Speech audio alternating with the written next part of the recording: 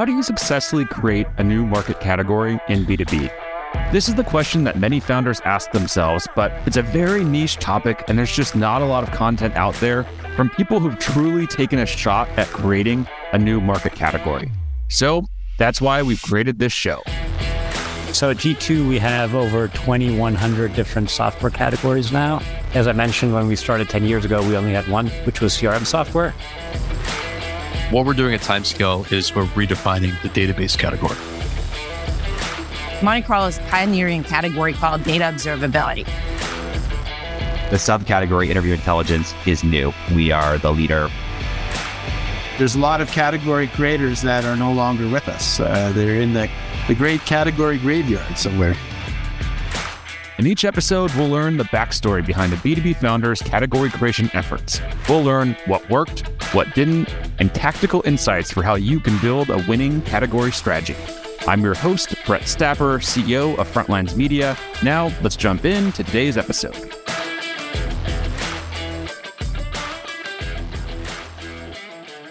Hey everyone, and thanks for listening. Today I'm speaking with Sangram Vajre, current CEO and co-founder of Go-to-Market Partners and co-founder of Terminus, the pioneer of the ABM category that we're going to be talking about in depth today. Sangram, I've been a huge fan of yours since I read your book in 2019 about account-based marketing, so super excited to chat with you here. Thanks so much for joining. Brad, excited for this. Let's jump in. Nice, let's do it. So to kick things off, could you just start with a little bit more about who you are, your background, and some of the work you've done for those who don't know who you are? Sure thing. I think maybe the most relevant in the marketing space is I ran marketing at Pardot and then got acquired by ExactTarget and then by Salesforce. So I got to spend time at Salesforce going from a 100 people company to a 10,000 people company. And that was a mega mindset shift for me. I learned a lot in that process. And then after that, I hit a problem. The problem was that everybody even at Salesforce was asking me for more leads. And I just couldn't understand, why do we need to create more lead when we hit every single record there was possible for the monthly lead number in the history of the company? Why do we need more leads? Why are we not focusing on pipeline velocity? Why are we not doing additional things? Why do we need 10x pipe? Why? And that led to this idea that, there got to be a better way. Mm-hmm. So I ended up writing a blog about it. And I just said, what if the funnel is flipped? What if instead of going broad at the top, narrow at the bottom, which was less than 1% of the leads turning to customers, what if it was we focus on the right accounts and drive outcome out of it? And that blog went viral in 2014, which means 5 people read it. That was the extent of virality at that time. So that led into the building of Terminus. So co-founded Terminus. We got 300 plus people. We have a ton of VC funding. So the company's continuing to grow.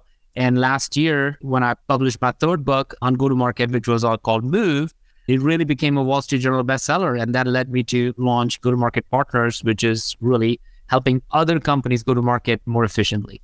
Nice. I love that.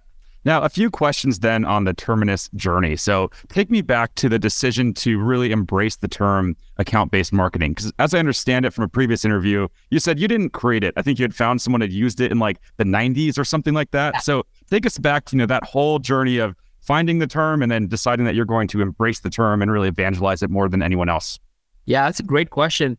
The ITSMA put it out there, I think in 1995 or something. But it never really got attention at that time. It was probably too early ahead of its time. Mm-hmm. And really, there wasn't any technology to support any of that things. It made sense. You should be strategic about your accounts. So it is called account-based. Mm-hmm. The reason we started looking in 2015 was because we initially, Terminus had an account-based advertising product. So we could advertise at the account level. Mm-hmm. And we were like, all right, it's account-based advertising. But account-based advertising still felt like a very narrow way of thinking about the real outcome. We are really changing the way people think about how they should go to market. We're really helping marketing think about accounts, not leads, which never happened before that. We are really trying to bring sales and marketing together using a singular framework and a process and a new set of metrics around it. And so account-based advertising felt like we'll be pigeonholed in it. Mm-hmm. And I remember Brett at that time also having a conversation with G2. It was very new at that time, and they had, for those who don't know, they do a really good job of having all the B2B and B2C technologies also hosted them there, they were like, hey, that's good. Advertising, we'll put you in the advertising bucket with all these B2C companies. And we're like, no, that's not the vision. And they're like, well, when you do other things, we will call you that. But right now you're an advertising product. So that really forced us to make a decision like, all right, if we don't help position ourselves in the marketplace, somebody else will position us. Best thing to do is what is our position from the get-go. And that's led to the decision that, all right, we're going to call it where we don't know what the answer to this is, but we know it is much bigger than advertising. And account-based marketing became a term that we are like, well, that really starts encompassing everything around marketing, not just advertising. So we didn't have the answer at the end result, but we knew that it's going to be much bigger than advertising. Well, hey, it worked. We had Godard from G2 on a couple of weeks ago, and he mentioned your name as a category creator and talked through that a little bit. So that efforts clearly worked. Yeah, Godard is a good dear friend. And it's so interesting that now when we launch GTM Partners, we actually have a premier partnership with them, and we're using all of their data to show where the new emerging categories are, which is really where my heart is now. Like I've got to build category before, is now how do I help other companies build those categories in a much more thoughtful way? Because Brad, like every entrepreneur wants to build a category until they figure out what all it takes to build it. Yep. It's all over LinkedIn these days, right? It seems like it's the cool thing to do to create a new category. That's all anyone wants to talk about. Yeah, and it is unfortunate because like really between you and I and anybody listening to this, if we say, well, name the categories in B2B especially, we all would say, well, Salesforce created it. You will say Gainsight did it. And you think about Salesforce with Dreamforce and obviously the CRM. You think about Gainsight, they did that with the Pulse conference. You think about HubSpot, they did that Inbound conference. And you think about what Terminus did with the Flip My Funnel conference. You start seeing that you can literally measure the major category creators on your fingers. So it is not something that everybody should do. Like a lot of CEOs would reach out, hey, I want to build it. I want to do what you did. And my first response to them is, don't do it. Like if you can't, just don't do it. It is going to take everything out of you if you really want. But if you want to do it, it's a 10-year ride. It's not a marketing campaign. That has to be why so many founders want to do it, right? I feel like if you tell a founder, don't do this, all you're going to do is, enrage them to want to do it. Awesome. So maybe that's why. That's a great point. Now, something that Godard mentioned when I was talking with him about this, of, advice that he'd have for founders who want to create a category, he referenced something you did, which was very clever, which was you really embraced the competition and worked with your competitors to really drive that narrative forward. Can you talk a little bit more about that? Because I think it's something that founders really struggle with, where competition exists, but it's kind of scary, right? You don't really want to think about it too much. And the idea of partnering with them and working with them together is something that I think is very, very scary to a lot of founders. So can you just talk through how you approach that and how you make yourself feel okay with, advertising your competitors to an extent? Oh, totally. I think what the very important thing for everybody to note is that there is no such thing as category of one. Mm-hmm. So when somebody wants to build a category, the very first pill they have to swallow is the recognition that you got to find other people who want to do the same. So even with G2, we had to bring all these competitors. So I had to talk to everybody and saying, well, you do advertising. Actually, what you do, I have to sell them on a vision for themselves. What you really do is not advertising. It's actually way beyond that. There was a company called Vendemore, and I talked to the CEO in France and had them come to the event, the Flip My Funnel event, and have it create a category on G2. So I literally have to create a coalition of companies that believed or did pieces of it, and to elevate their messaging to say account-based marketing, because when 7 or 8 of us go to G2 and say, well, that's what we have, then they would be compelled to look at it, and they were early enough that they did. But the other part was we were broke. I mean, we didn't have a lot of money to build it. We didn't have $10 million when we started off. So how else do you go out and do an event and a conference and bring media and everybody else to pay attention to you in a crowded market? And so the best way we thought we could do is that we literally make it about the category. So Flip My Funnel was a domain we bought for $8 after that viral 5 people liking that post. And that led us to create a flipmyfunnel.com domain. And we reached out to all of these competitors because we thought if they all can drive people to this event, this will create a category. If people are attending these events, then this will drive analysts and media players to come and take a note of it. And since we didn't have any customers, we were not going to do a customer conference, obviously. This became the industry conference. And if we built an industry conference for a couple of years, then we would actually own the narrative in the market. And if we did that, and if we did that in the right way, and we are a booth just like everybody else, then it's a fair market competition. And because we owned the list and owned the market share, owned the narrative, we knew who was coming to the events. Our team was always ready to have a conversation. And we also believe that the people out in the marketplace are not dumb. They know who's behind the movement. They know what's going on. So I think all of that allowed us to do it the right way. And all competitors, I remember, Brett, even after the first event, all the competitors literally signed a check and said, hey, when is the next event? That led us to a roadshow. So it was funded. I spent $0 on that had over 3,000, 4,000 people attend those events. Wow. And one word you mentioned there that I want to latch onto, movement. So I feel like that's the next big wave that's coming on LinkedIn of people talking about creating a movement, the importance of creating a movement. How do you do it? How do you create a movement? And why should you create a movement instead of just marketing the product, as I think a lot of founders would rather have it? I think that's a fundamentally incorrect way of looking at things, I feel, when I see that on LinkedIn, as you mentioned, because I don't think anybody can create a movement. I think what you can do is be the most passionate person out there talking about the problem that you're trying to solve. And if that problem is big enough and right enough and relevant enough and hard enough and painful enough, then enough people will follow up and say, you know what, I want to be part of the solution. I know you don't have an answer to the problem, but if you are going to seek solution for this problem, I'm going to join you in that. And I think that's how movements are created. You think about the greatest movements of all of our lifetimes, Martin Luther King, and that's a very different movement and very important movement. But he had that one speech, but that wasn't the only thing he did. That started, that lit the fire. But there were so many other things he was doing every day because he was the most passionate person who wanted to solve a clear problem in the world. So I think it's unfortunately, I see that on LinkedIn where people are like, hey, I'm going to build a movement. Like, no, nobody, a real person who builds a movement would never, ever say, I'm building a movement. There is a problem and we need to solve this problem. And that's the person is actually going to be the one who will create a movement. So that's the red flag. If they hashtag movement in their post, run away. Yeah, like, all right, dude, like, great, good for you. You got people to come alongside you. You gotta fall in love with the problem and not the product. Love that. This show is brought to you by Frontlines Media, a podcast production studio that helps B2B founders launch, manage, and grow their own podcast. Now, if you're a founder, you may be thinking, I don't have time to host a podcast. I've got a company to build. Well, that's exactly what we built our service to do. You show up and host, and we handle literally everything else. To set up a call to discuss launching your own podcast, visit frontlines.io/podcast. Now, back to today's episode. Now let's talk about your podcast. So I know you were hosting that podcast for, what was that, 6 years or something crazy like that? Yeah. Almost daily.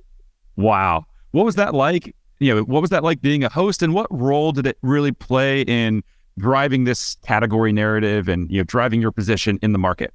Yeah. One of the things that a lot of people incorrectly do when they're trying to help build their own category, one was what we talked about. They think the category is of one, and there's no such thing as category of one. But the other thing is that they don't own the narrative in the marketplace. They just drop in a hashtag or they drop in a name of the category and then they move on as if it's a new marketing campaign for the next month or next 6 months. But the reality of it is that the consistency that you can have in your message can breed massive outcomes. So the consistency, we wrote a book. We call the podcast Flip My Funnel. We call the event the Flip My Funnel. We wrote the state of ABM as a Flip My Funnel research report. We created the framework of Flip My Funnel.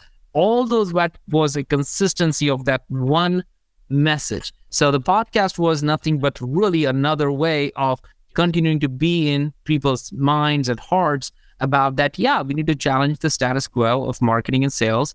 And as a result of that, we're going to interview the best of the best, the early adopters of this new movement. And every time we would do that, we will have people sharing that with other people that came to the podcast that led it to become the top 50 business podcast at that time. And then it led to lots of people coming to the events because we were doing it in different cities. So it's just a constant reality that how can we be consistent about the one thing that everybody will remember you for? that's what's challenging for most entrepreneurs and most marketers and most category leaders is like they're moving on a different word or a different phrase every 3 to 6 months. We did that for 7 straight years. One thing. Nice. I love that. Now, when it comes to ROI, how were you thinking about that in the early days? And I'm sure there was some pushback internally, right? Of, hey, we're not this big startup. We're not this big company. We don't have money just to splash around like this to have a separate domain and to build a different brand. That's something I hear a lot from founders when I've had these conversations is like, whoa. We're trying to build one brand. Like now you want to build a second one? That's hard. So how did you think about that? And how did you have, navigate those internal conversations? Yeah, it's a really, really important question. And as I said, like it cost us $8. The total cost of the whole thing was $8. And when you look at it that way, it sounds almost like, I can't be, but it really was. And all of our marketing for the first whole year was one person. I had shared about her. Her name is Nikki Nixon, who really helped build majority of what happened in the first couple of years. Phenomenal marketer out there in the marketplace. And that's it. That's all we did. We said we can't have 5 things to do. People don't even know Terminus.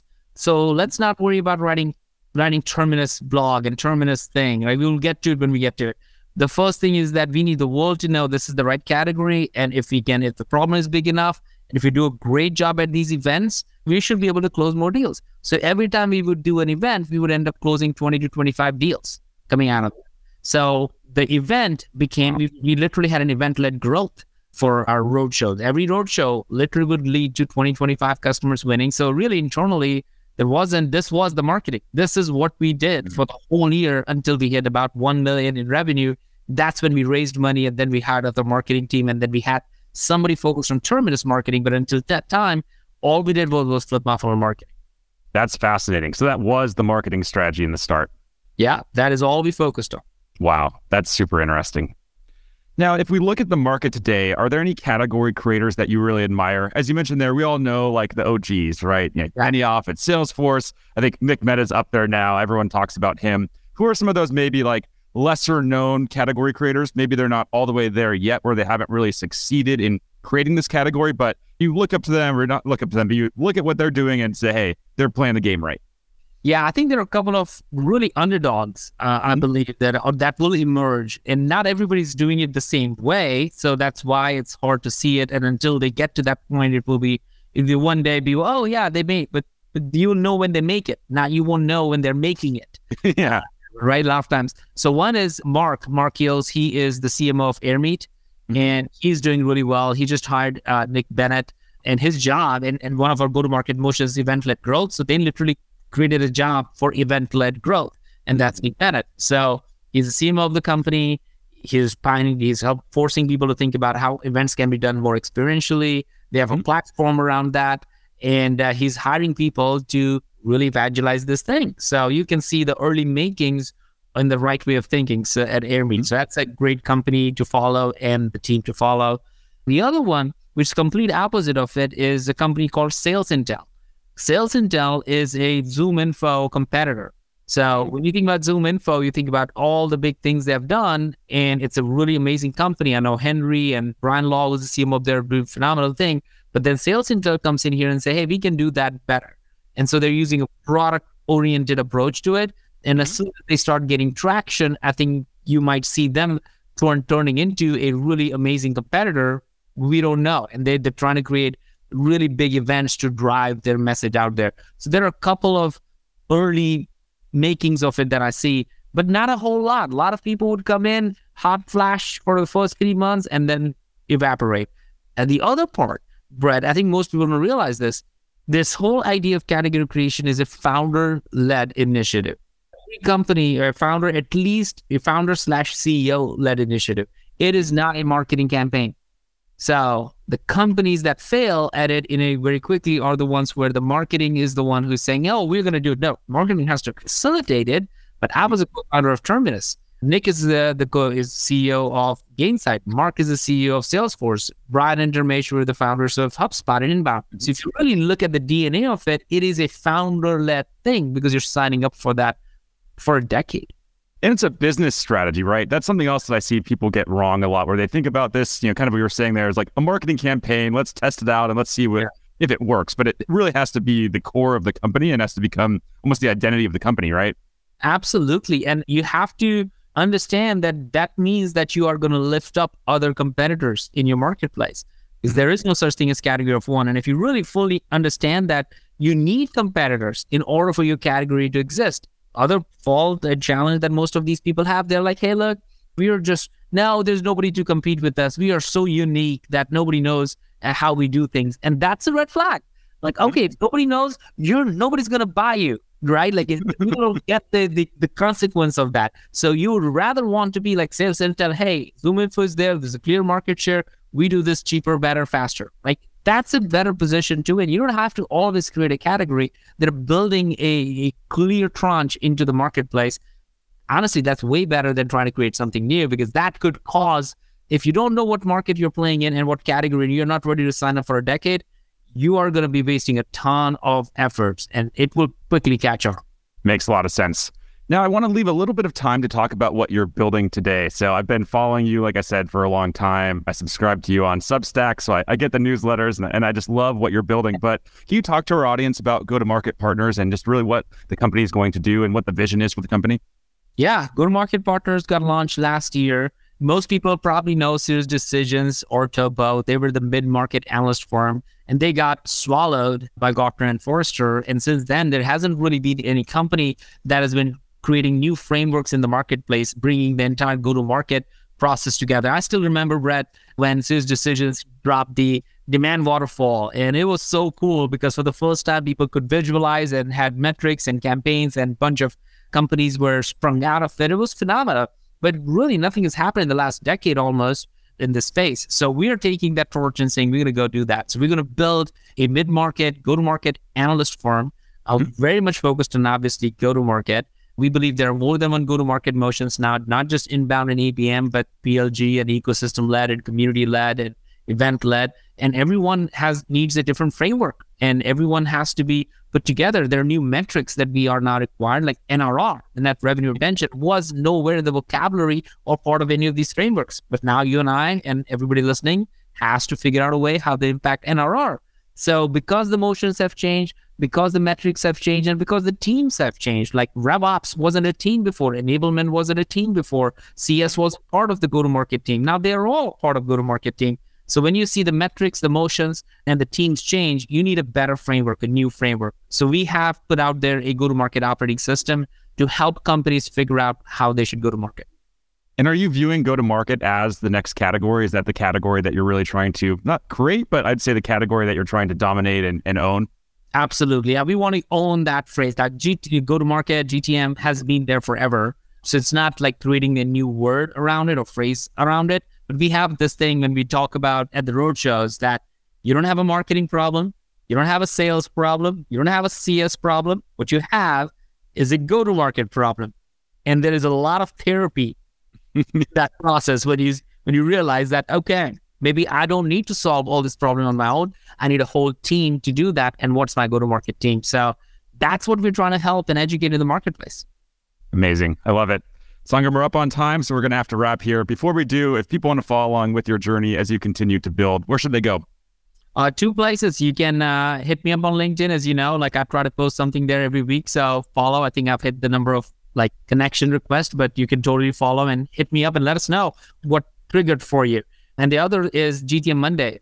Every Monday, we're launching a new thing. So on my profile, you will see, or you can go to GTM Monday, substack.com, and you will see a monthly post. And Brett, maybe you can link that in the post as well for people, where we drop in a new research every single Monday.